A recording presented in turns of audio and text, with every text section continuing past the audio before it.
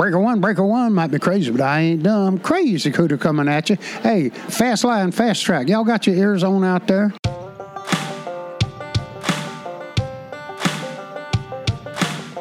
John Deere to New Holland. Just look at the load I'm hauling. Hard work, I hit it harder. Ain't nothing new for a backwoods farmer. Sun up to sundown, backing up traffic all the way to town. Camo hat and a farmer's tan, 'cause I'm a working man. Welcome to Fast Line Fast Track, presented by Fast Line Media Group, your innovative consumer resource and marketing partner of choice for the evolving agricultural community. Now, here's your host, Brent Adams. Well, welcome to another episode of Fast Line Fast Track. It's great to have you with us. This week, we're talking weed control and another round of federal pandemic aid for farmers. We'll hear about a new integrated tractor and planter solution and new spraying technology from John Deere. Jesse Allen is talking cash basis in this week's Market Talk report. The hot rod farmer, Ray Bohax, is talking slow starting engines in this week's Bushels and Cents. And we hear the music of rising country star Emily Miller. You won't want to miss a moment of this one. Let's go. Well, first up this week on Fast Line Fast Track, John Deere recently unveiled what's being billed as the industry's first factory-installed integrated tractor and planter solution. So today we wanted to bring in John Deere Marketing Manager Kevin Jewell and Ryan Jarden, Manager of Product Marketing for Large Tractors, to discuss this innovation. And gentlemen, welcome into Fast Line Fast Track. Hey, thanks for having us. So John Deere has updated its model year 2022 planters to respond to those farmers who have asked for a solution for applying high rates of fertilizer at planting while making few stops to fill and tender as possible. And those planters are part of a factory-installed integrated exact rate solution that eliminates the need for add-on tanks and custom plumbing solutions and multiple suppliers. So we're talking about a new planter which has a 30% larger seed tank capacity than previous models, paired with this 8RX tractor and integrated rates. So when you combine all this, you're talking about a planting solution that can increase capacity, minimize soil compaction, and precisely place that seed and fertilizer, potentially leading to higher yields, time saved, and more money in a producer's pocket. So Kevin, tell us about the work that went into developing these planters in a way that meets this customer demand. Right, Brett. So the customers have been asking to get more out of each planter pass each year. And so to really do that, we've addressed, some of the pain points that those customers would frequently bring up. You mentioned the capacity, right? Capacity leads to longer run times. That means less time tendering the equipment, more time actually planting, and that means more seeds placed in that optimal seeding window, which everyone knows can lead to the best yield result. So increasing those capacities allows for that longer runtime. Mm-hmm. And we did that not only on the seed side of things, we also added a larger liquid capacity. So on our 1775 models, we went from 450 to 600 gallons and paired that up with 130 bushel CCS tank. So we're going to allow for a customer to do a higher rate of nitrogen with this as well. So pair that up with the 600 gallons on the planter, 1,000 gallons on the tractor. We're saying you can do 20 gallons per acre, and that'll allow for an 80-acre field to be done before you have to stop and tender that equipment. So this is going to, again, lead to more timely planting and longer run times, higher efficiency out of the planter. So getting more out of that planter pass. You also mentioned the ability to carry that weight across the field, and that's critical for a varying degree of soil conditions, as higher compaction, mainly on that main frame of that planter, will compact that soil around it, which leads to ununiform emergence, which ununiform emergence can lead to anywhere from 10 to 18 bushels per acre difference in variation across the planter bar. So as you make pass to pass to pass, those mainframe rows don't have the same chance to capture nutrients, capture oxygen, water throughout the soil. They're going to emerge at a slower rate, and thus their neighbors are going to kind of shade them out eventually over time as that grows. So if we're able to minimize that compaction and allow those seeds the same chance to emerge as their neighboring plants, we're going to have uniform emergence across that board by decreasing the amount of compaction that our equipment's taken over the field. And we should mention, like the 8RX 4-track tractor, which we featured here on the show before, these planters can be outfitted with factory installed tracks, which John Deere's testing has shown to improve flotation and reduce ground pressure by up to 73% fully loaded to 13.3 PSI. And that's especially important in these areas with soil conditions that are prone to greater compaction. Yeah, certain areas are more prone to that compaction, especially in wetter springs or soils that aren't well drained, and it's going to allow that to maybe get into the field a day or two earlier that they couldn't have, and hit that planting window again a little better, carrying that added weight of those increased capacities more evenly across the soil is going to be a huge win. One of the big customer pain points, specifically around planter applied fertilizer too, as customers want to plant more acres throughout that time, but the capacity was limiting. So they added more weight to the tractor, more weight to the planter, and all this kind of just compacted their soil. So what was an advantage agronomically by doing planter applied fertilizer kind of had some agronomic, negative side effects to that. And so by spreading out the compaction, we kind of make it the total agronomic solution where customers are able to apply those higher rates with those higher capacities and expand their footprint, so they're not getting that negative side effect of that added compaction. And Ryan, we know that multiple independent studies have shown that fertilizer applied at the time of planting provides the best opportunity for plant health, on-time maturity, and increased bushels per acre. So you're checking a lot of boxes here. Yeah, and that was just what I was going to mention.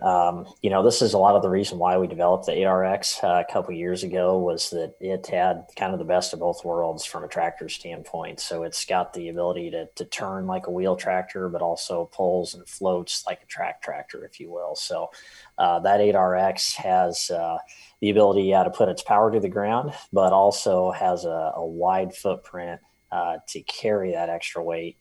Which then, of course, improves flotation and reduces the impact for compaction. So, with that 8RX, as Kevin mentioned, we've now got the ability to carry 1,000 gallons of fertilizer right there on the tractor with some integrated exact rate fertilizer tanks. And so, many customers today would have used aftermarket or third-party tanks to carry high rates of fertilizer on board the total solution. And so we've enabled that to kind of not have to have them bolt those tanks on, take them on and off at the end of the season or beginning of the season.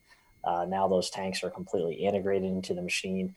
Visibility and entry and egress from the cab, entry and exit from the cab are top notch. Those tanks really don't inhibit, visibility or the way the tractor looks at all. It's a really clean design there with those. So we're trying to enable what customers were telling us they wanted to do, which is then, apply higher rates of fertilizer or planting. And we were trying to make it easier for them to do that and to not inhibit the rest of their operation. When we talk about saving time, because time is money here and consistency is still vitally important, and John Deere made sure that this product delivers when half full of a track, equipped planters can maintain and transport speed of about 20 miles an hour for up to 2 hours. So you can get a lot done there. Yeah, for sure. The planter track side of things, that's the best in the industry from a track's perspective.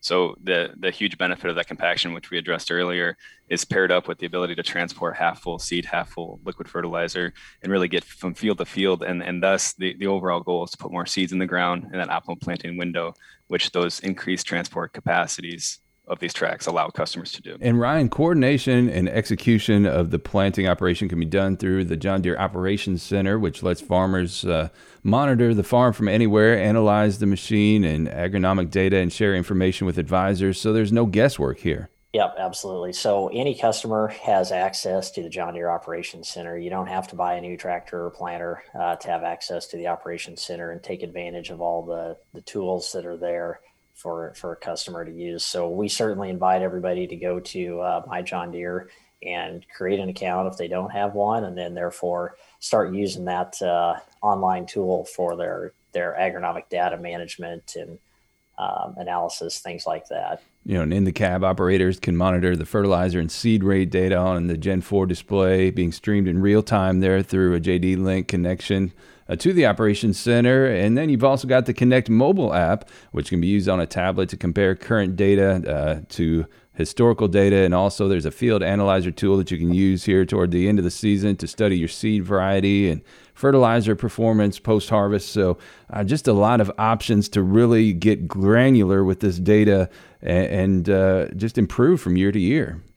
Yeah, so all of our large ag equipment, including tractors, come factory equipped with the ability to do precision ag. And precision ag is just a part of what you get when you get a new John Deere machine. So The machines come with an integrated receiver, integrated display. You mentioned the JD Link connection. So the machines are always equipped to do the highest level of precision ag right out of the factory that a customer would want to do. So we've, again, tried to make it as easy and seamless as possible for a customer to do just that. Well, I tell you what, Kevin, let's break down this planter pass technology a little bit here, because there are a lot of features here that really bear going a little deeper on. Right, Brett. So along with customers asking for more out of their planter pass, they're also asking to do more digitally and document more of what they're actually doing in the field, so they can get that analysis and know that what they're doing can make a difference for their future. And so one of those new features we have is when we talk planter pass specifically, we can do a new feature from using our receiver technology called AutoPath. It's called AutoPath. What we have there is a receiver on the tractor, receiver on the planter, and we're able to document each individual row's placement in the field. And what we can do there is take for future passes the ideal tracks and map out the guidance lines for that future implement going across the field. So if it's a nitrogen toolbar, doing some side dressing, or a sprayer pass, or even the combine pass at the end of the year, a customer will have the confidence to know that they're going down the optimal path with that combine sprayer or nitrogen toolbar on their future passes. And all that's enabled by that planter pass. A couple other features to call out: when you put that receiver on the planter, you can get AutoTrack turn automation, which will allow them to focus more on the planting job at hand, look at the displays in their cab rather than focusing on the headland turns. And the other piece of that is AutoTrack implement guidance. So what this is going to do is, even in the fields that have very little slopes to them, the planter will drift off center a little bit from the tractor line. But if we put a receiver on that planter, the tractor will correct that and drive it right on center, so you know that you're getting to the exact line you need to be. This is going to be a huge benefit for terrace farming and slope farming customers. So all those integrated solutions really make the ability to document what you're doing with the planter that much more advanced and really what the customers are asking for out of the system. Well, we know that planting doesn't always happen exclusively between sunup and sundown, and John Deere has thought of something for that too. You got a factory installed option, which is a premium LED lighting package that helps farmers continue to run well into the night. Yeah, the LED lights was a customer delighter, we call it, something they've been asking for, and we can put on the planter bar, which will allow more confidence in low light planting situations. And ultimately it comes down to that getting more seeds down in the optimal planting window. It also will have a lot of service capabilities to when you're out there making sure that maintaining the rows or doing the job that you're asking them to do. Those lights will enable you to see what you're doing. And then when you're tendering in those late hours too, the extra light is always welcome in those situations. Well, I know this has piqued a lot of people's curiosity, and John Deere is going to begin taking orders for these models for the 22 model year planters this summer, and the planters and tractors are sold separately. So again, make sure you get to your John Deere dealer or head to johndeere.com and check all those out. And again, guys, thank you so much for taking the time to join us here on Fastline Fast Track. We really appreciate it. Yeah, thank you, Brett. Thank you. And now we want to bring in Joel Basinger. He's the go-to-market manager for nutrient application with John Deere, and he's our go-to guy for all things John Deere sprayers. And we wanted to bring him in to talk about some new sprayer introductions. And Joel, welcome back to Fastline Fast Track, my friend. Thanks, Brent. I appreciate getting back on with you and chatting through some of these new sprayers. Well, I tell you, a lot to talk about these days. John Deere has been busy in the sprayer department. First of all, I want to highlight the all-new lineup of Haggie's self-propelled STS-12, STS-16, and STS-20 sprayers. All been engineered to help farmers manage tight operating windows and challenging field conditions at various crop stages. And Joel, John Deere really went from stem to stern on these things and updated just about everything but the front spray boom. Exactly. That's what I really like to describe it as. Everything but the boom has been redesigned and really focused on how do we integrate some of the great things John Deere has, some of the technology that we have, but also keep a lot of the innovations that Haggie's been known for, that front-facing boom, their balanced weight split, all-wheel steer. But really, overall, a really great sprayer. And we say, if you need to enter the field any day, and that's what we really focus on in this Haggie sprayer line. Well, and that's important because not only in the drought conditions like many folks are experiencing right now, but also even in the damp applications, you can get out there with a peace of mind of knowing that you're not going to be causing any extra complications for yourself. Right, exactly. So that's what that nice weight split that we're maintaining on this allows us to do, spreading the overall weight across the machine. You mentioned the STS-20, which is our 2,000-gallon option, which is new for this product line. Which will be our largest row crop sprayer, but we're still able to maintain that weight split, and really with, you can put a float tire on there and be lighter than some of our competitors that don't have that same weight split. So we redesigned the whole frame, redesigned the suspension, allowing better steering, better visibility out of the cab. So to maintain, if we're late season corn nitrogen application, stay on that row. We have that John Deere technology in there, like the AutoTrack Row Sense and Vision, to keep us on that row, keep us from running over corn. Integrated Starfire receivers on the cab, so they're calibrated, ready to go from the get-go. So just really integrating all those great features that customers see on our John Deere sprayers now, basically standard in many other options, Brent, but I know I can't go into all the details because it's front to back. But well, I tell you what, I do want to dissect some of them here. I want to dive into some of them. Taking a look, first of all, at the front boom placement on the STS sprayers, which reduces the need for operators to constantly have to turn around and look behind them during the application, which I know is going to make for a few less stiff necks and a few more happy farmers. Right. So, it gives them the ability to see all of those nozzle bodies across the way, see what's happening with the system. One thing people discuss is, I'm driving into my spray, but we've got options like that. If you're in a high crop situations, we actually have a boom we can put on the back. So you can shut those front nozzle bodies off in the front and have them go just right in front of the cab, and then have them going in the back. So we're getting good coverage even in those high crop situations. But the biggest thing on the boom is the new ExactApply nozzle body control system, which we introduced on John Deere sprayers in 2017.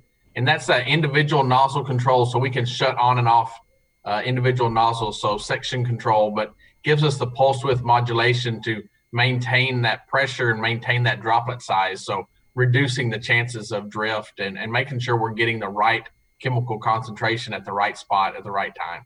Well, and that all moves to this whole strategy of going from the whole field right down to the single plant, doesn't it? Exactly. So, if you think about technology and how we've managed our fields, we started out on a field by field basis. And then over time we moved to zones, using variable rate and section control. And a few years ago with our ExactApply and ExactEmerge planters, we started going by row. And now we're moving on to the next stages with some of our See & Spray to really go on plant by plant. So ExactApply allows Hagie to do the row by row now and just gives them that flexibility. So let's dissect this whole spraying system, Joel. The solution tank is located at the center of the sprayers you were talking about earlier to balance the weight of the machine, whether full or empty. And you have three sizes of tank available. The 2,000-gallon tank for the STS-20 allows the sprayer to work longer between fills, and we also mentioned less rutting in the field and going through damp conditions. Then you move on to the boom. The STS sprayer features the Hagie hybrid booms in 4 different widths: 90, 100, 120, and 132 feet. And, billed as being strong and versatile and lightweight. And you've got that active wing roll technology by NORAC that controls that height. And when you put that with that 76-inch clearance, it gives you a lot of flexibility there, doesn't it? It really does. And all of those add to productivity in the field. So, a wide boom, a light footprint, and a big tank allows customers to spray more acres without having to sit on the side row tendering, and then making sure we're getting that correct rate on the target, whether it be an insect or a plant. So, that's what the active wing roll and, the overall boom stability gives us. So just really trying to allow the machine to do the best job it can applying that herbicide or insecticide, fungicide, whatever they're trying to accomplish. Well, you talk about that critical time management, and with power spray technology, you've got that fast up to 300 gallon per minute fill, plus the auto prime and onboard mixing, so you're not wasting time sitting on the sidelines trying to get things done when you really need to be in the field. Exactly. So, as they're loading that machine, they can use that 300 gallon pump to pull on a lot of that chemical quickly. We automate using our solution control system, the valves, how they open and close if you're loading chemical through the adductor and all that. So again, spending less time, tendering, more time in the field spraying. So just adding all those features, all those options, just to make our customers be as productive as they possibly can. Well, also, we talk about pressure recirculation and optional system air purge technology, which can improve job quality and simplify the cleanout process while reducing your product waste. Tell us a little bit more about that. Exactly. That's a technology that's been around for a little while, but we're now bringing it over onto the Hagie sprayer and the John Deere sprayer.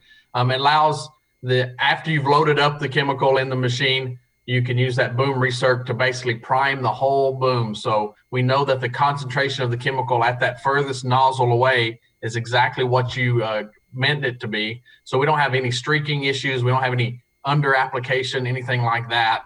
And then at the end of the day, if you're ready to clean out the boom, or maybe you're wanting to switch chemicals, that boom air purge and reclaim allows us to push all that chemical back into the tank. So we're reclaiming it. We're not having to spray it off somewhere. We can store it either for the next day or, for the next application. So allowing us to reclaim that chemical and not waste it. One of my favorite things to talk about is power, and each STS sprayer is equipped with a John Deere PowerTech 9-liter engine, which varies from 300 horsepower on the STS-12 to 400 horsepower on the STS-16 and the STS-20, which also has dual turbos. Right. Lots of power. So the great thing is we manage that power electronically. So as the machine needs it, we can give it the power. If it needs horsepower for cooling, we've got a variable speed cooler to keep the engine cool. So we manage that power. So we're not just throttling up and burning diesel. We have intelligence within that John Deere engine, so we can make sure that we have the power when we need it, but then we're also maintaining that efficiency. So I think customers are really going to notice that extra power when they get out there and hit one of those hills and they're able to maintain that speed, which, lines up with that spray accuracy. If we can maintain our speed, we're maintaining that right rate. Well, part of that power management is also traction control, and you've got the command drive technology, which monitors and compensates for wheel slippage. So, again, working all in concert to give you the biggest bang for the buck there. Exactly. Again, it's all about efficiency. Let's make them efficient. Well, I want to move briefly into the cab, which is available in 2 comfort and convenience packages with LED lighting options. And man, I like the sounds of this ultimate package, which has a heated, ventilated, massaging leather seat that can swivel up to 16 degrees to the right or to the left, a 6.5-inch touchscreen satellite and smartphone-ready radio, 4 USB ports, a 12-volt outlet, footrest, dual tilt steering column, and refrigerator. And what that tells me is that, hey, self-propelled sprayer, long day in the field, smartphone ready. You can spend your day spraying and listening to Fastline Fast Track. I mean, this is perfect. Man, that sounds like a great idea, Brent. I mean, this cab is nicer than my office, so I would rather be out there doing that than sitting behind my computer. So really focusing on making those long days as comfortable as we can for the customers. So, when we have that window to spray, we have to be able to get in there. We're going to spend long hours, long days doing it. We don't want customers not wanting to get in their sprayer. We want them to be able to be comfortable and just really adding those features. If anybody's seen the new X9 Combine cab, this is 90% the same. Little colors, little displays are the difference. But if they've had that experience, really pulling that same cab over onto the Hagie sprayer.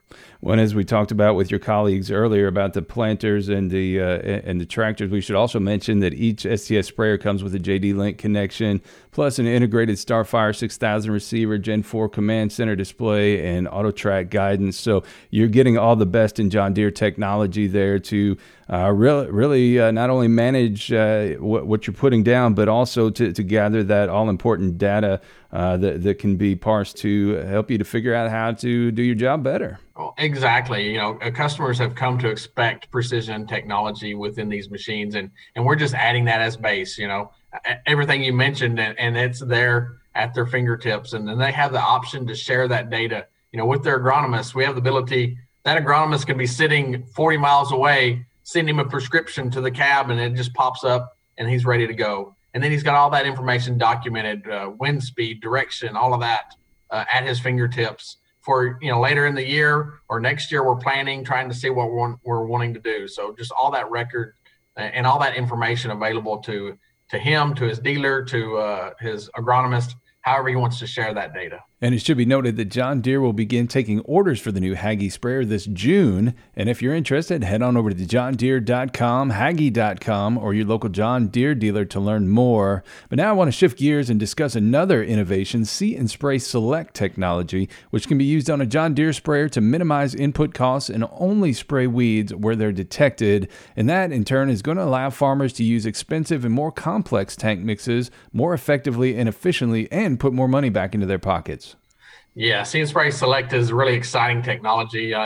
We've seen the industry going this way. We talked about the plant-by-plant management, and it's really our first step in our See & Spray journey. So if you look at this is for fallow ground. Some of our small grains customers that maybe in your Summit area regions that have fallow in their rotation, they're spraying 3-4 times, trying to keep those weeds down to not lose that precious soil moisture in those areas. So, focusing on that green weed on that brown background. So, taking care of, and we're seeing on average 77% reduction in that contact herbicide, in that pre-emerge herbicide, taking care of those weeds. So, really reducing your overall chemical bill by that much opens it up. So, if you have some weeds that have some resistance to chemicals, maybe you can add a different tank mix, more complexity there to take care of those really tough weeds. You could be more aggressive with them for sure.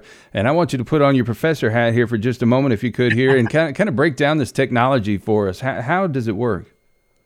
Okay, so you get it installed on a normal John Deere 400-600 series sprayer. So it's just an attachment that goes on that's installed at the factory. You start out with cameras. You've got a camera about every 3 feet across the boom. So 190 foot, 120 foot steel boom. As you're driving through the field in See & Spray mode, it's scanning about 2,000 square feet every second. If it sees a weed, we've got processors on the machine that identify that, and then it goes out and uses our same exact applied technology, the individual nozzles, activates just that nozzle or maybe the 2 nozzles right above that weed. So we're spraying just the weed. Does all that in right about 200 milliseconds. So kind of like the blink of an eye. And really all the customer has to do is turn on See & Spray mode within the cab, and everything else is done automatically. And this is built on the John Deere ExactApply Foundation and can be equipped on the model year 22 and newer John Deere 400 and 600 sprayers, which include the 408R, the 410R, the 412R, the 612R, and the 616R. And we should note See & Spray Select can be ordered beginning this summer. In the meantime, you can learn more about it by heading to johndeere.com/See & Spray or by stopping by your local John Deere dealer. And Joel, as always, it's great to see you. I'm looking forward to seeing you in person at a farm show sometime soon. Yeah, I'm looking forward to it, Brent. I appreciate the time today. Again, we've been talking with Joel Basinger with John Deere. Chandler Equipment. For 51 years, Chandler Equipment has been manufacturing excellence. The finest quality in pull type and truck mount fertilizer line spreaders and litter spreaders, fertilizer tenders, seed tenders, and litter conveyors. They also sell a full line of Raven Industries precision ag products. To find out more about the full Chandler product line or to find a Chandler Equipment dealer near you, visit chandlerequipment.net or give them a call at 800-243-3319. Well, next up on Fastline Fast Track, it's once again time to start thinking about those pesky weeds. And many growers might not think weeds are a factor that can have an impact on corn yield, but Dean Grossnickel, agronomy service representative with Syngenta, says higher yield potential really starts with early season weed control. Gross-Nickle says weeds that emerge with the corn plant have an impact on its health. These weeds do impact corn in a lot of different ways, but weeds present at corn emergence are an immediate source of stress and cause corn to enact a series of defensive measures. Corn stalks will grow taller, and also those weeds will grow wider to better compete for sunlight, which will also reject the sun's rays. Additionally, corn leaves grow parallel to the row versus out into the row to avoid competing directly for sunlight. Unfortunately, really this alignment is not optimal for absorbing sunlight, and these changes can negatively impact yield over time and may not be able to overcome that with a post-emergence weed control. Further, Dr. Bill Johnson, professor of weed science at Purdue University, says loss of nitrogen to weeds can have an impact on yield. It's really important early in the year to have clean fields when the corn comes up, because there's two things that happen. Number one, it's competing for nutrients and water. So most of the time in the eastern corn belt, we have wet springs, and so the moisture is not an issue. However, you do have that competition for nitrogen. It only takes about 10 pounds or so of nitrogen in the above ground biomass to see an effect of corn yield on the end of the year if supplemental nitrogen is not applied. If supplemental nitrogen is applied, many times you can overcome that early season competition for nitrogen. For corn growers looking to control tough weeds and maximize their yield potential, Gross-Nickle recommends Acuron herbicide by Syngenta. Typically, when we're thinking about maximizing our yield potential, one of the best products that Syngenta has to offer is Acuron. Acuron provides a powerful combination of highly effective broad-spectrum weed control, plus really proven crop safety. Acuron contains 4 active ingredients, including the unique component bicyclopyrone, and 3 effective sites of action, a group 5, 15, and 27. What really makes it unique is this bicyclopyrone helps Acuron provide built-in burn down, greater consistency, and powerful weed control, and a long-lasting residual. It gives us that work on these large-seeded broadleafs.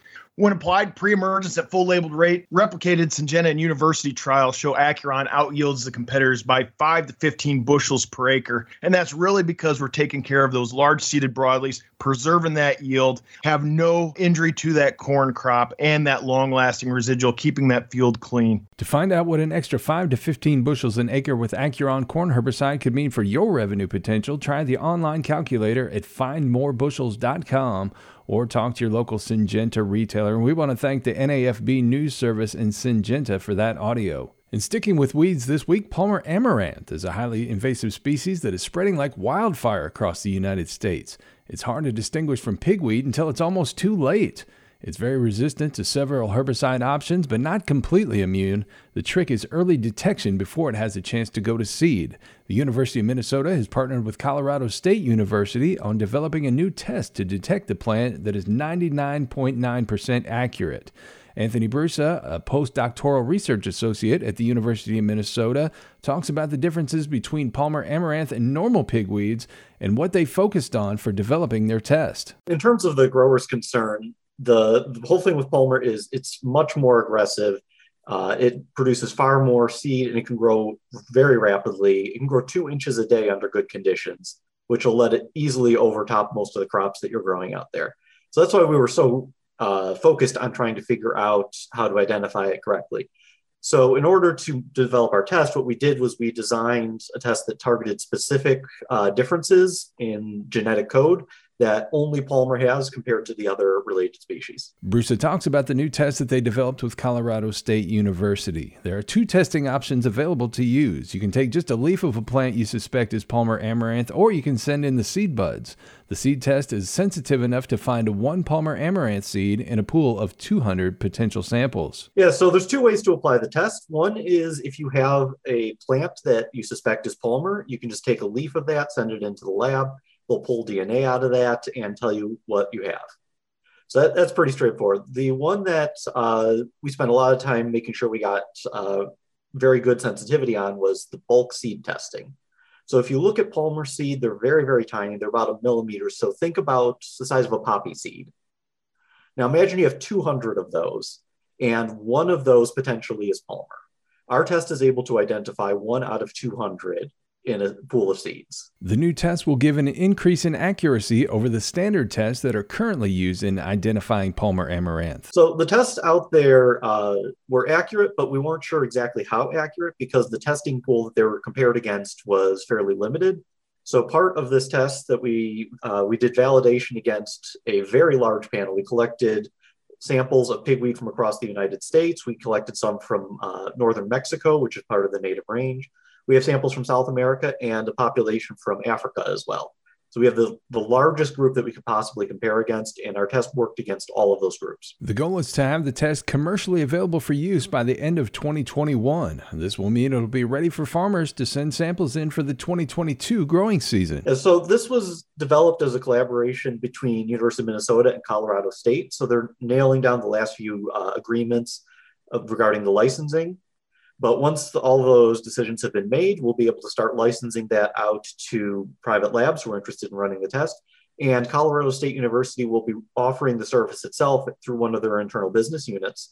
And that should be before the end of this year. That's Anthony Brusa, postdoctoral research associate with the University of Minnesota. And we want to thank Dustin Hoffman with the Iowa Agribusiness Radio Network in Des Moines, Iowa for that audio. And a couple other news items of note. The U.S. Department of Agriculture this week announced the availability of more than $330 million as part of the Pandemic Assistance for Producers program.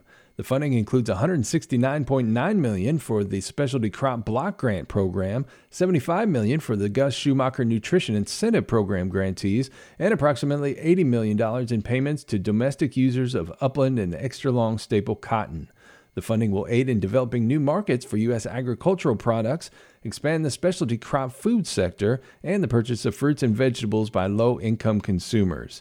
The USDA also announced plans for the Dairy Donation Program as established in the Consolidated Appropriations Act of 2021.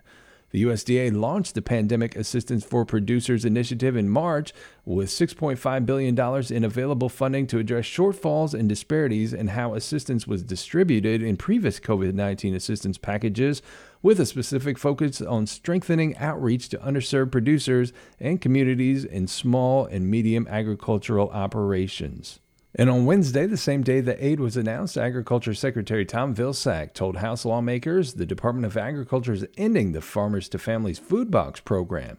Representative David Valadao, a California Republican, stated that although it wasn't a perfect program, the program provided families with healthy, nutritious food items grown here in the U.S., asking Vilsack what the USDA will do next. Vilsack said the USDA will continue to provide healthy food, but doing so through the most efficient system USDA has.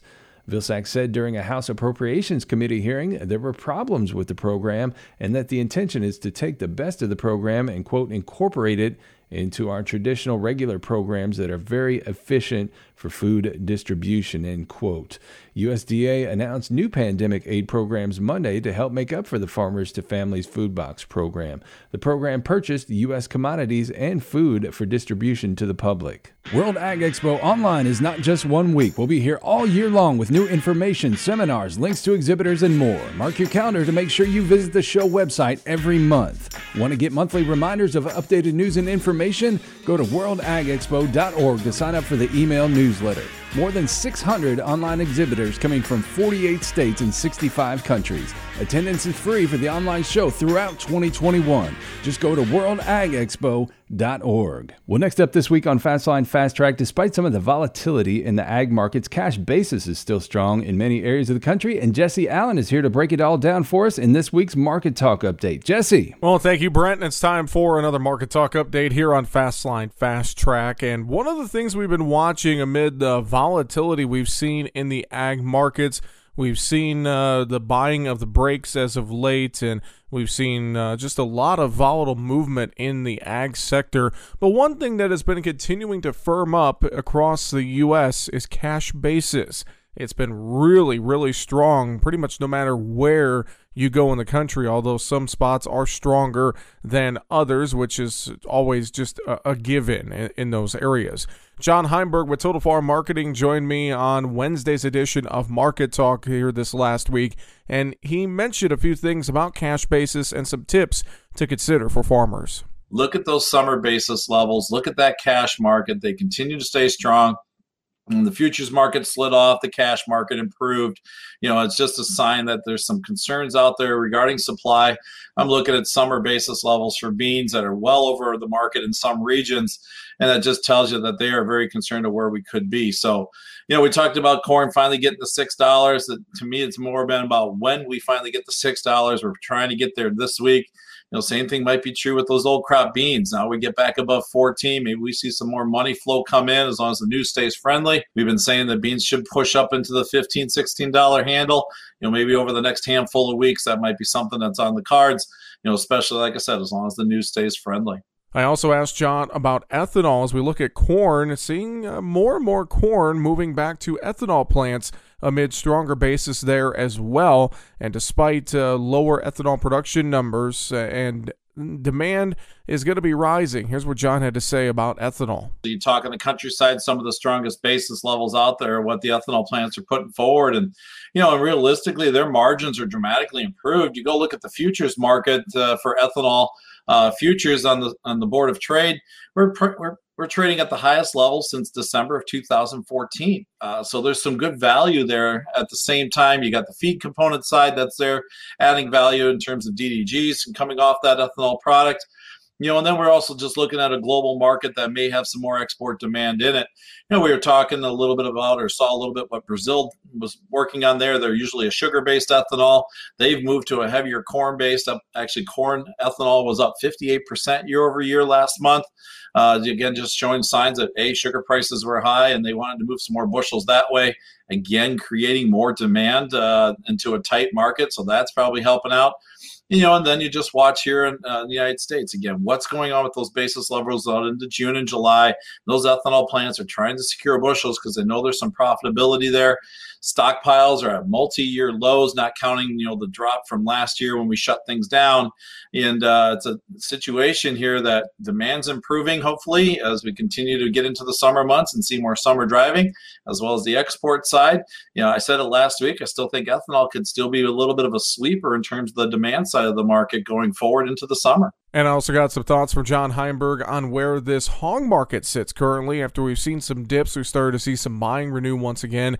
Here was John's thoughts on the hog market. Well, when Monday came around, we had a technical reversal on that chart. We had June hit up in a little over the 110 window, finished the day significantly lower, put a bit of a, what we call a, bearish hook reversal into the charts. We pushed down for another day. And then, like you said, the fundamentals actually really never went anywhere, but they kind of just showed up again as things got a little bit cheaper. Cash market is not going anywhere. The cash hog index is trading and it's going on its 12th consecutive week higher. So it shows you what's happening with the cash market.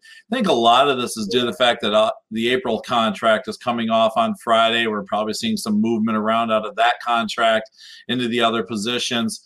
Now we'll see what happens. Can we get back through that reversal high at 110 and I believe it's 7.5 cents, just close above that? That'll negate another reversal on the hog charts, and that points us higher. Now, I'm still holding some targets up there. I'm in the 120 plus window on June hogs if the fundamentals stay active. And again, that's comments with John Heinberg of Total Farm Marketing joining me on Market Talk here this last Wednesday. This has been another Market Talk update for Fastline Fast Track in Nashville. I'm Jesse Allen reporting. And you can find Jesse's daily market updates at markettalkag.com, and you can find him by searching Market Talk on Facebook. He also appears on the American Ag Network, and you can hear him host Your Ag Today weekday mornings about 6:50 a.m. Eastern on SiriusXM Satellite Radio, Rural Radio Channel 147. Well, next up on Fastline Fast Track, it's time for another installment of Bushels and Cents with our buddy, the Hot Rod Farmer, Ray Bohacks. Don't forget, you can check out all of his great multimedia content at farmmachinerydigest.com. Welcome to Bushels and Cents, a weekly podcast from Farm Machinery Digest Radio, heard exclusively on SiriusXM Channel 147 Rural Radio. I am your host, Ray Bohacks, the Hot Rod Farmer. And never forget, it is not what you make, but what you keep that counts.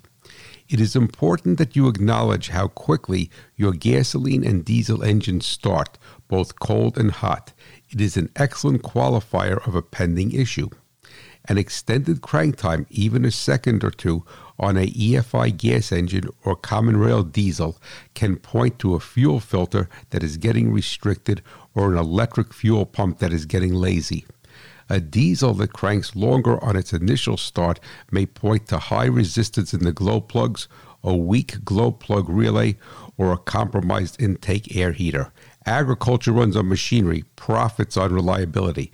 Visit farmmachinerydigest.com, where steel and soil meet. And don't forget, Ray Bohax has launched Farm Machinery Digest Radio on SiriusXM Rural Radio Channel 147. It airs each Saturday at 11 a.m. Eastern and again on Sundays at 6 p.m. Eastern, so I hope you'll go and give him a listen. Well, next up on Fastline Fast Track, we head on over to the musical side of the house, where we welcome in an artist originally from the Cincinnati area who received her musical education at prestigious Belmont University in Nashville, which has produced artists such as Brad Paisley and Trisha Yearwood. She's proven to be quite a student of the game, learning directly from artists such as Michael W. Smith and Sheryl Crow, and now she's here to talk about her career in new music. Emily Miller, welcome into Fastline Fast Track. Thanks for having me. Glad to be here. How you been?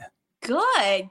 I'm staying busy. What have you been up to lately? Oh, just staying as busy as possible. I just moved into a new house here in Nashville, and so I've been staying busy with that, but just doing as many shows as possible and getting some new music out to everybody. Well, as we get things started this week, I want to share with you Emily Miller's first release. This one is called Aveline. Emily, tell us about this song. It's just a song about a girl that to the world seems perfect, but it's really an anthem to just be your own self, be your own type of perfect, and don't worry about everybody else. But this one's called Aveline. Hope you'll enjoy.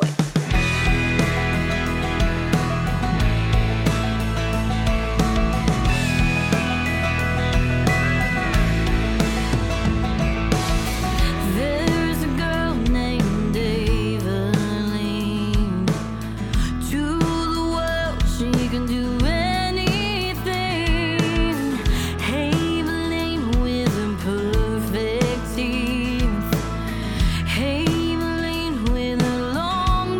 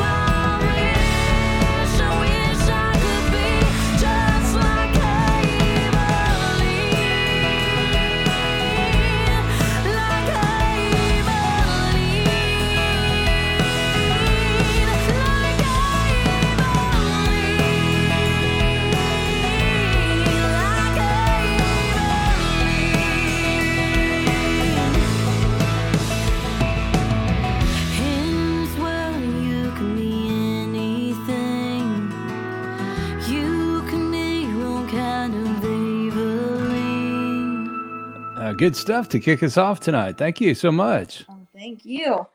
So who is your Aveline? What was the inspiration for that song? Well, that song came to me kind of out of nowhere, to be honest. I feel like in this world, like we're all the time with social media being compared to other people and trying to be like other people. I feel like we all fall victim to that. And I just one night was sitting down and the name Aveline came to me, and I'd never heard the name before, and I was just like, okay, well, maybe that's a cool kind of name. And so I just started writing the song, and kind of after that kind of approach, like trying to just be your own self and to be wanted in a society where it's kind of hard sometimes to feel that way. And then after I got done writing the song, I looked up, I was like, what's the name Aveline even mean? And Google told me that it means to be wished for or to be wanted. And it was kind of like the song wrote itself at that point then, because it kind of pretty much everything I was writing in the song about wanting to be your own type of Aveline and being your own perfect and not anyone else's perfect wrote itself. Yeah. Well, as we talk about often on this program, it's really interesting to see where inspiration comes from and when it strikes. And it's great when it lines up like that, isn't it? Oh, yeah. 100%. Well, I tell you what, as we noted from the outset, you're originally from Westchester, Ohio, a rapidly growing suburb of Cincinnati. And I understand, like many of the previous guests on the show here, that you got your start and your first taste of performance at an early age 6 for you, when you started studying piano. Yeah. My parents, when we moved to Westchester when I was 7, they, I think I was 6 or 7, one of the ages. My mom threw me in piano lessons, me and my sister, in like an after school program at the new school. And so I had always sang at church, just growing up in youth choir and stuff like that. But then she put us in piano and I hated it. And I did not want to practice. I didn't want to do anything because it was all classical based. Yeah. And I just wanted to learn how to play songs. At the time, I wanted to learn how to play Hannah Montana songs and stuff like that. And so it was always an interesting fight for me to actually practice. I understand that you were also inspired by country hymns while you were riding around in the car growing up. Do you remember which artist stood out to you and why? Oh, me and my sister love country hymns. That was like one thing. Like, I feel like Pandora is not that big of a thing anymore. Now that Spotify and Apple Music and stuff, but back then, Pandora was huge. And we used to ride around in the car listening to Randy Travis and Ralph Stanley and a bunch of them playing like How Great Thou Art and Old Rugged Cross, or just a few, and Just a Closer Walk with Thee are a few of my favorites. But yeah, they were awesome and a huge part of my upbringing. I tell you what, unlike a lot of artists who kind of went from playing around their towns to hitting the bars on Lower Broadway or Writers' Rounds, your approach was a little more refined. You spent a lot of time taking private voice lessons and guitar lessons. Ultimately, you talk about the classics, putting yourself in places such as the Cincinnati Aronoff, the Cincinnati College Conservatory of Music, Cincinnati Music Hall, May Festival Choir, and Hamilton Fairfield Symphony Orchestra. How did those experiences shape you as an artist? They taught me a lot. And I ultimately, having that background has helped my ability to prolong my singing. Sometimes I'm singing 4-hour shifts. Sometimes I'm doing 8 hours in a day. And if I didn't have that classical training behind me, it wouldn't be a pretty picture at the end of the day. That's for sure. But yeah, I think having that classical background kind of showed me where I did belong, and that was in country music. Knowing the background of all of the songs and everything, it was one of those things where I always tell people I'm too much of a hee-haw to do classical music. They tried to get me at Belmont, my first classical voice teacher, they tried to get me to switch my major from commercial popular music to classical music. And I had ultimately turned all of that down when I chose Belmont anyways. And they were like, we can get you jobs, we can do this. And I looked at them and I was like, it's not me. And I think a lot of that truly shaped me as an artist, just because I learned how to properly sing, and different phrases and different melodies have come to me because of my classical training that might not have been there if I didn't have it. So in 2014, you graduate from Lakota West High School. Go Firebirds. Whoop, whoop. And you head off to college at Belmont in Nashville as a commercial voice major. How did Belmont get on your radar, and why did you choose to attend that school? I went to Belmont. There was a girl in my high school choir that was 2 years older than me. And she went to Belmont for musical theater. And I remember I went to Nashville many times growing up. We went to CMA Fest on family vacations. And so when I found out that this girl was going to a school in Nashville for music, that's how I found out about Belmont. I had no idea it existed before then. And so I auditioned there, and there was really no other option for me. I auditioned at Miami of Ohio and a few schools in Indiana, and I got full ride scholarships for those other schools. But I was like, you know what? Belmont, Nashville was the only place I wanted to be, and my mom and dad would not let me move down to Nashville if I didn't have college behind me doing it down there. And so I chose that route, and I don't regret a single day. How did that Belmont experience shape you, not only as an artist, but prepare you for the business side of the music industry? Oh, it shaped me a lot. I couldn't imagine not going to Belmont and coming to Nashville. So many of my friends, they didn't do the whole college experience, but I feel like it shaped me to fully understand the business side of it. And even if I don't know exactly what's going on, because this music business world is such a crazy world, even if I don't fully understand it, it helped shape me on how to speak to people, what is the right and wrong thing to do, how to pay attention if somebody's not treating you right. And ultimately it gave me some great friends along the way that I still connect with. And it's that nice name that if you tell people in Nashville, oh, I went to Belmont, that you automatically have more clout than you did before. It also opened the door for you to do some public relations work on the other side of the business. And that led you to some project with some really iconic artists, including our friend Jeannie Seely, Kenny Rogers, Aaron Lewis, Mo Bandy, and Hank Williams Jr. How did you get into doing that, and what was that whole experience like for you? That was a great experience. It was one of the biggest public relation firms. They are no longer in business, unfortunately. But I had somebody that I had met at my time at Belmont. Their dad was in the music business, and kind of set me up with a connection to get a hold of the owner at the time. And so I interviewed, and just getting to work, like I worked on all of Aaron Lewis's PR. I worked with Jeannie Seely's PR for a long time, and all of those artists. And just there was times when Kenny Rogers would come in to the office, and I got to go on his tour bus and just look at his tour bus.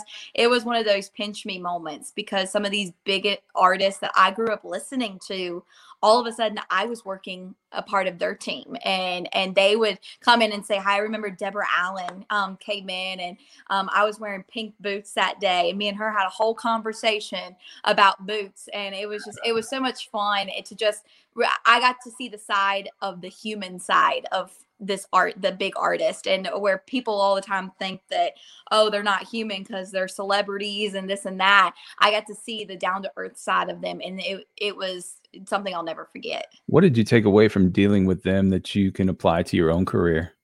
How to be nice to people.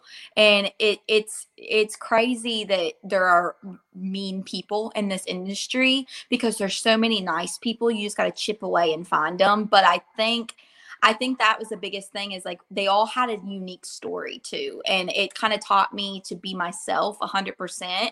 And if you've got something to say it. Mm-hmm. So you're in Nashville doing the college thing, also trying to make a name for yourself as an artist. What kind of path did you put yourself on from that standpoint? Where are you playing, and where are you going to try out new music? When I graduated, I started, the next week, I started playing in the honky tonks on Broadway. And I did that for about 2 years. And it was a huge learning experience. And I'm glad at some points to say that I'm no longer down there, because it is it's intense, and it's grinding, and it's mentally draining. Being around a lot of the people and the bookers and stuff down there. I didn't have great experiences down there, unfortunately. I met some great friends along the way, and we kind of rally around each other. But yeah, when I wasn't on Broadway, I was booking my own shows and playing wherever people would book me for whatever price they wanted to pay at the time. And I started playing in South Carolina, in Eastern Tennessee, Kentucky, near far, wherever you are, I was playing, and just to get on the road, and I fell in love with it. Is that something that you see continuing here as things start to open up now? Oh yeah. And like I said, I love being on the road. I love seeing the country. I love meeting new people. I've met some of the most amazing people along the way that are now friends, and I only see them twice a year sometimes, but we keep in contact through Facebook and Instagram and stuff. And it's just, my favorite thing about being on the road is having those fans turn into family, and they keep up with you, and they just want to love on you. They roll out the red carpet for us every single time we come, and it's just there's nothing like it. And I'm so excited for things to start opening back up and to get to see friends again. What's the fan base look like for you in the Cincinnati area? Oh, I've got great people up there. I went to the same church my entire life up there. And so a lot of them, whether they're 90 years old or 5 years old, they've been following me faithfully, and they'll come out to all the shows. They buy all the merch, they get everything, and they're very supportive. Well, and you mentioned church. That's been another a big place for you to really develop yourself as a worship leader. Yeah. I started after my freshman year of Belmont. I started kind of touring around, per se, and in the Cincinnati area, playing for different churches. And about once, twice, 3 times a month, sometimes I would go and sing 4 or 5 songs for the service. And I've been lucky. I've done it at my own church, home church there. And yeah, it's something that it's challenging for me because that's just like a whole different world. And but it's fun, and it's rewarding to be able to give back. Is there a country gospel or hymns album in your future? Oh, I would love that. And I know it would make my grandma's day if I got to do that. And so I would love that. Hopefully soon. That'd be awesome. I haven't thought about it, but I'd love to. There's so many there. To me, there's nothing like singing a hymn. And it's funny, this last weekend, I was playing in the middle of nowhere, Kingston, Tennessee, and there was about 30 people at the bar. We packed the place out. That's how many it holds, is 30 people. And they requested Old Rugged Cross. And right before we started playing, I started playing the song, they were like sitting there cussing, like saying, "Shut up, do this and that." They were yelling at each other. And in the minute that I started playing Old Rugged Cross, that they were everybody singing along. And I was like, you know what? There's nothing better than this. I'm like, it's the best of both worlds. That's what it's all about right there. Yeah. Well, I'd say something else you've dabbled in is bluegrass music. You were the lead singer for Belmont's Bluegrass Ensemble, and been lucky enough to get some pointers from Tammy Rogers King of the Steel Drivers, and Tim Watson, Kelly Garner, and Sandra Dudley. Any thoughts there of ever doing a bluegrass album? That'd be fun. I got to open for Sister Sadie 2 years ago, I believe, 2019. And it's just, I love bluegrass. Anything that's toe tapping is right up my alley. And But yeah, that was so much fun. It brought out a different part of my voice that I loved. And so it was more like the Dolly side, I'd say. And yeah, I mean, I could see something in the future of doing that. Who are some of your favorite bluegrass artists to listen to? Oh, Dale Ann Bradley was one of my favorite, and Rhonda Vincent, and then just like the old Steel Driver stuff. And it was so awesome to be able to work with Tammy Rogers King, because she's the backbone of the Steel Drivers, and we were there when they won their Grammy and everything, and it was an awesome experience. Well, I'd say right before COVID hit, things were really starting to take off for you. You started out the show with Aveline, and that was released September 2019. It has more than 62,000 organic Spotify streams. That has to be a pretty good feeling for your music to be that widely accepted. You really set the table with that one. Oh yeah, it was one of those. I never would have thought. If you would have asked me a couple of years ago when I was at Belmont if I would be releasing my own music, and that seemed like a far-fetched dream. It didn't seem like something that would ever be a reality. And then to have such a positive reaction to all the songs that I've put out so far has been really a crazy thing.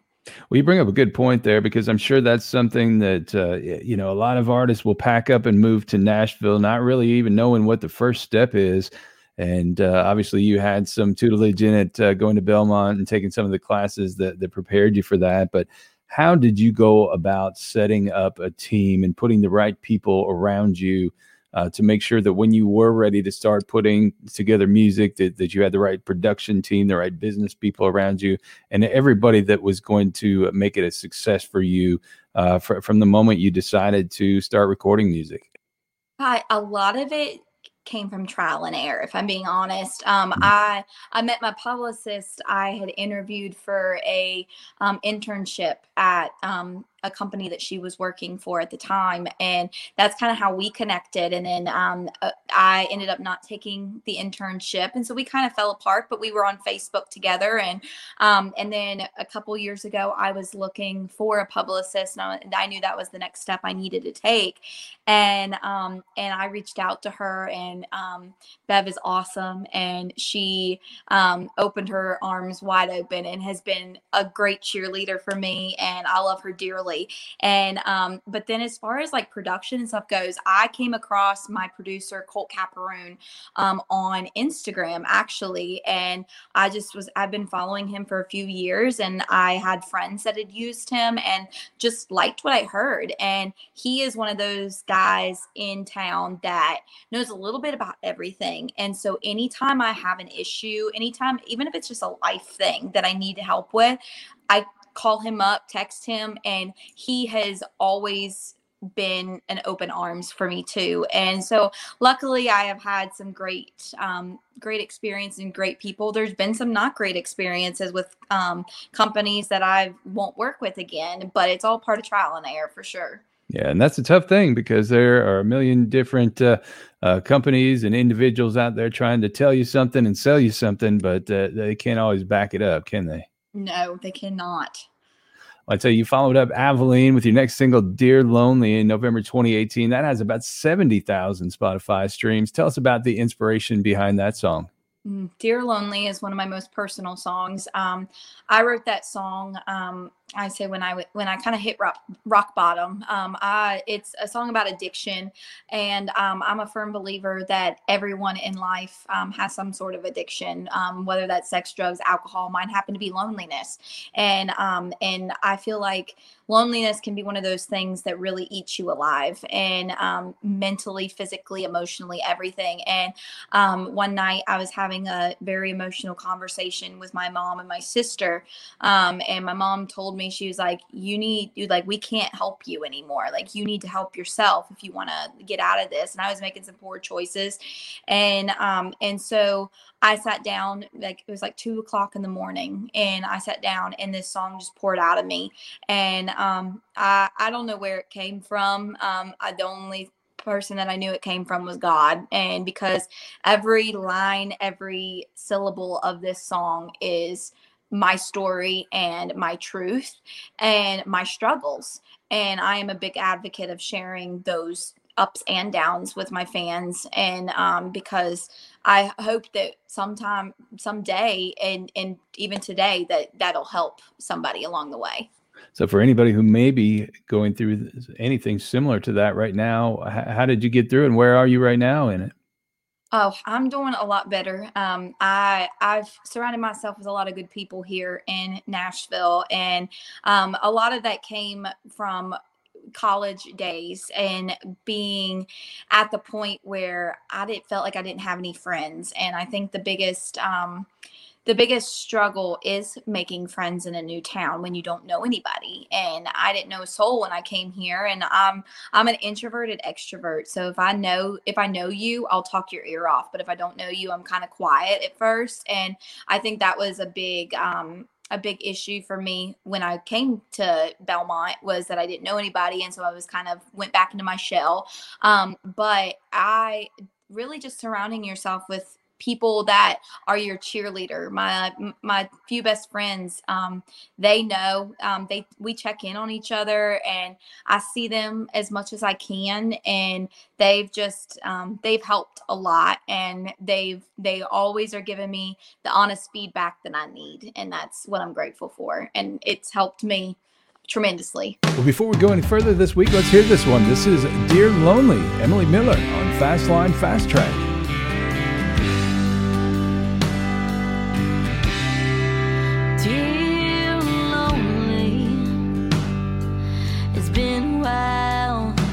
Since I last saw you out on the road, trying to find me with your wicked smile.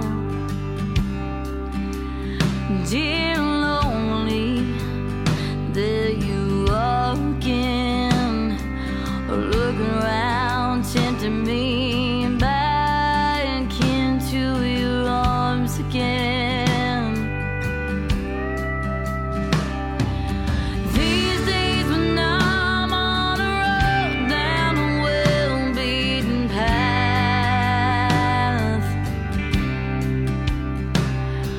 It's hard to know which way to go and not look back. 'Cause when I go down a beaten path to nowhere, when I go down and act like I don't care.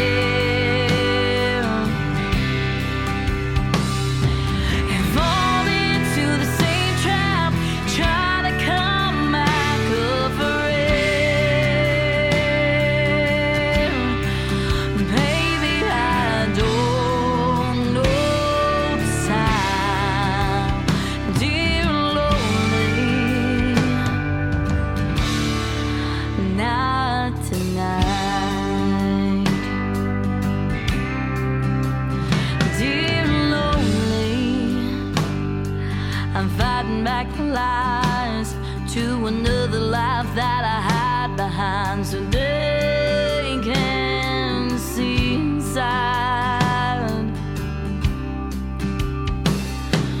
It ain't always the easiest road to choose.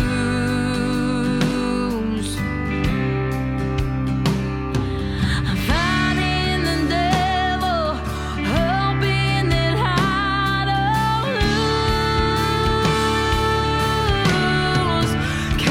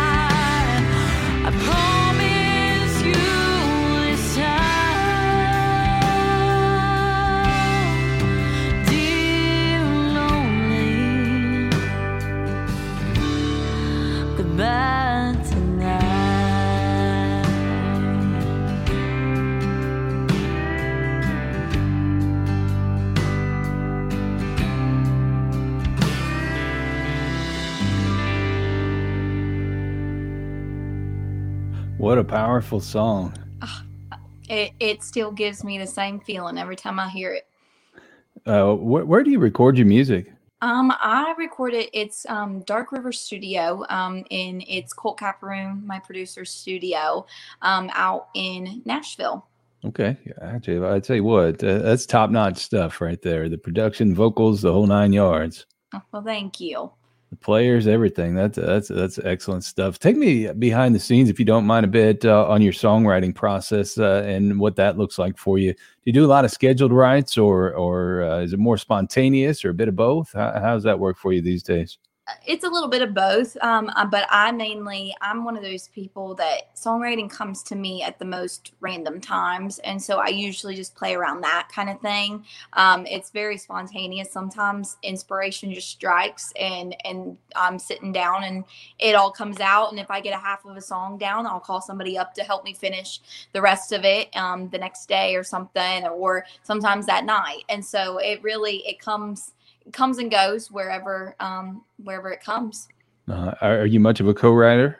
I try. I've written a lot by myself, and I find that like my most personal songs, obviously, because you can trust yourself, came by myself.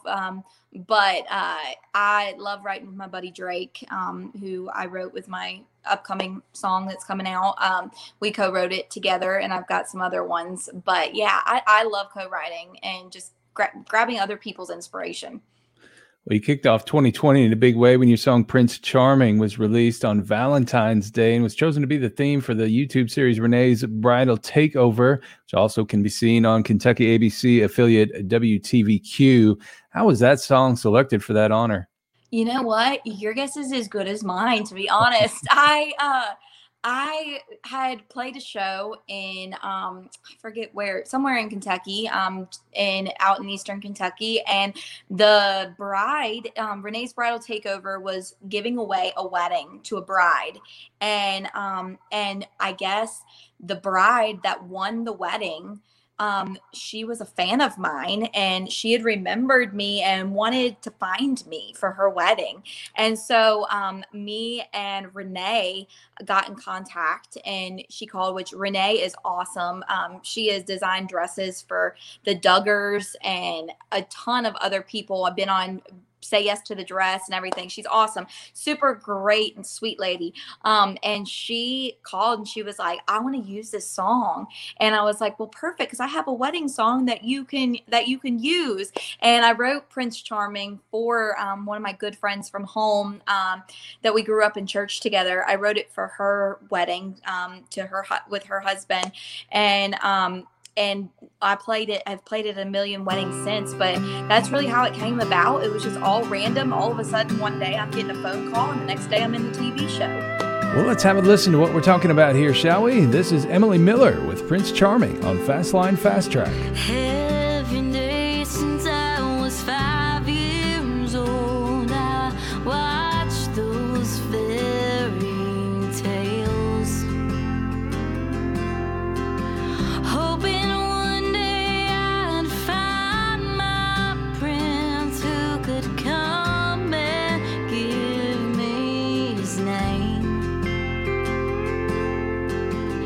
every night I'd pray to the man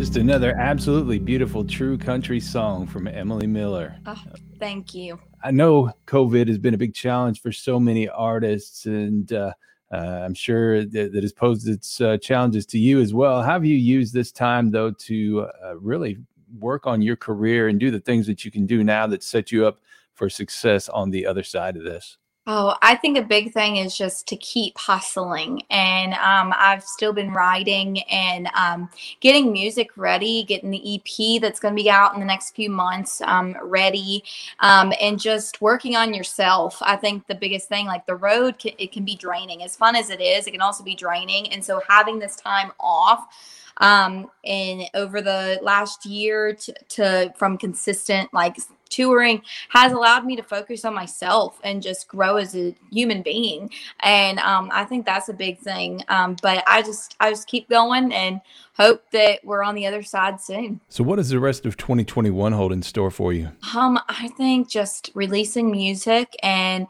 getting little projects out here and there, continuing to write, get on the road as much as possible, trying to fill my schedule up as much as possible, and hope that these venues start opening back up. Now you talk about an EP, any kind of timetable for that? To be honest, not really. It's pretty much done.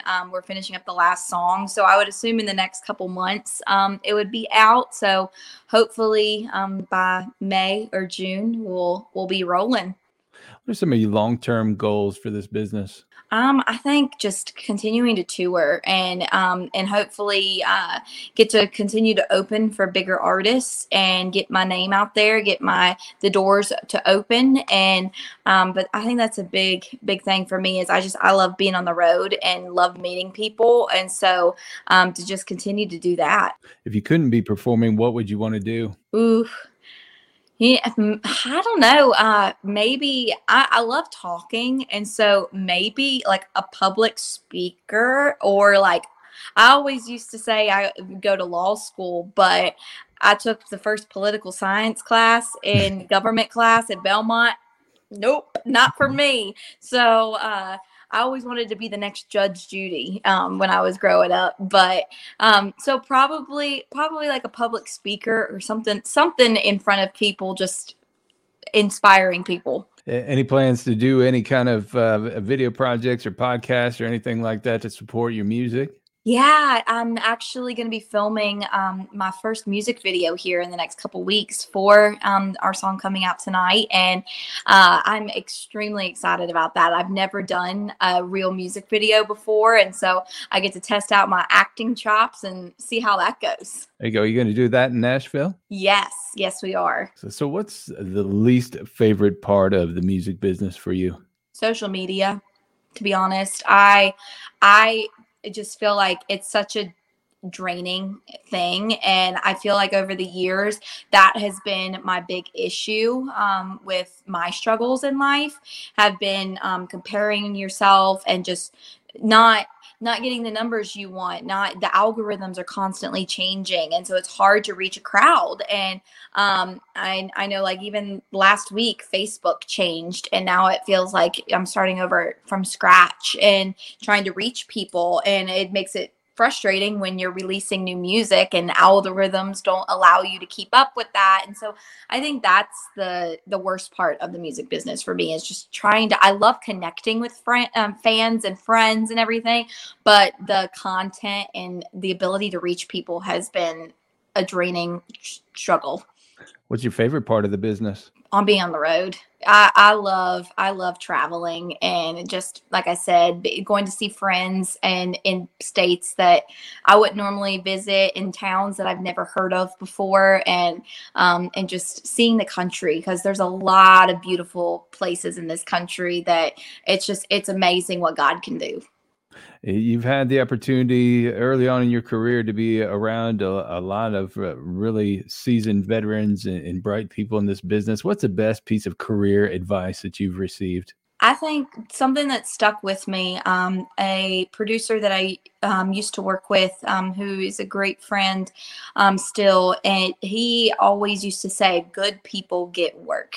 And I think that's something that for any industry that we need to remember is that to just be a good person, and good people will forever get the work, even if it doesn't seem like it sometimes. In the end, good people always win out. How do you keep yourself focused on your goals to make sure that you achieve what you set out to achieve? It's hard. My mom is a big pusher of mine, and I sometimes I call it nagging, but she's only trying to be supportive, but she's constantly be like, well, what are you going to do next? What are you going to do next? When sometimes I haven't even thought of what's next. She helps me think, oh, you need to keep thinking. And I think that's the big thing for me, is to just keep pushing, because, we always write down, I know like my publicist and stuff, she has us write down goals, and at the time, they seem so far-fetched. And then you look back on them a couple years later and you've checked all of them off. And so I think to just keep having goals and keep having lists of things that you want to do and accomplishing those slowly. Well, you mentioned the new single, Take the Trash Out. It's a big departure from your previous singles. Tell us about this one. This song is, it's 100% me. And I've always been a sassy soul, and I've always been high energy, and I've been compared to Miranda Lambert many times in my life, and like a combination of Miranda Lambert and Jennifer Nettles. And I've always had a lot of energy, and this song is just the sass that I need as an artist, and that I need as a listener too. Like, this song I can jam to and not have to worry. I love rolling my windows down in my car and just jamming to this song. And but yeah, it's exciting. I had he's like 12-time or 11-time Fiddle Player of the Year, Michael Cleveland. There's a documentary on him, and he was able to play fiddle on the track, and it's so exciting because the fiddle makes the song, and it's just got that driving edge that, like, if I'm working out or if I'm just driving around wanting to have an angsty day or something, I listen to Take the Trash Out. Well, as we wrap things up this week, let's hear the new one from Emily Miller. This is Take the Trash Out on Fastline Fast Track.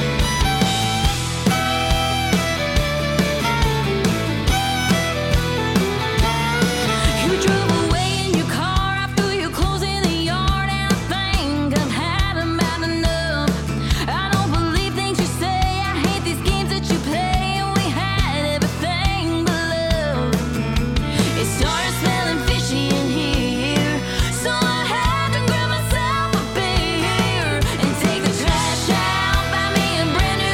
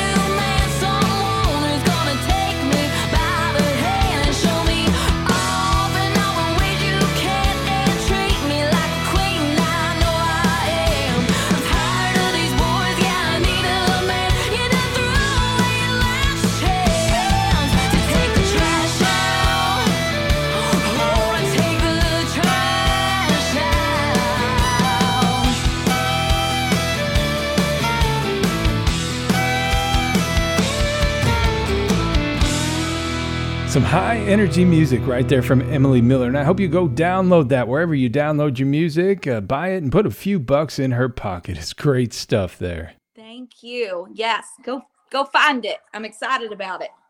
Well, Emily, thank you so much for taking the time to join us tonight here. Before I let you go, let everybody know where they can go and follow your career and find your music and keep up on your tour schedule and everything like that. Yeah, I'm on Facebook, Instagram, YouTube. My website is emilycmillermusic.com. I keep up with as much as I can, and I love talking to people, so go give the page a like. Hop over there from here and check her out. But Emily, thanks again for joining us, and we'd love to have you come back anytime you want to share new music with us. For sure. Thanks for having me. I appreciate it. Well, we want to thank you for joining us this week, and we want to thank our musical sponsor, the Ernest Tubb Record Shop, 417 Broadway in the heart of downtown Nashville, Tennessee. It's springtime on Lower Broadway and the perfect time to take in some tunes at one of the nearby establishments like Robert's Western World, then drop in to buy some new tunes at the Ernest Tubb Record Shop. They have a great selection of vinyls, CDs, and merchandise, and if they don't have it, I know they'll find it for you. So stop by and say hi and tell them you heard it on Fastline Fast Track.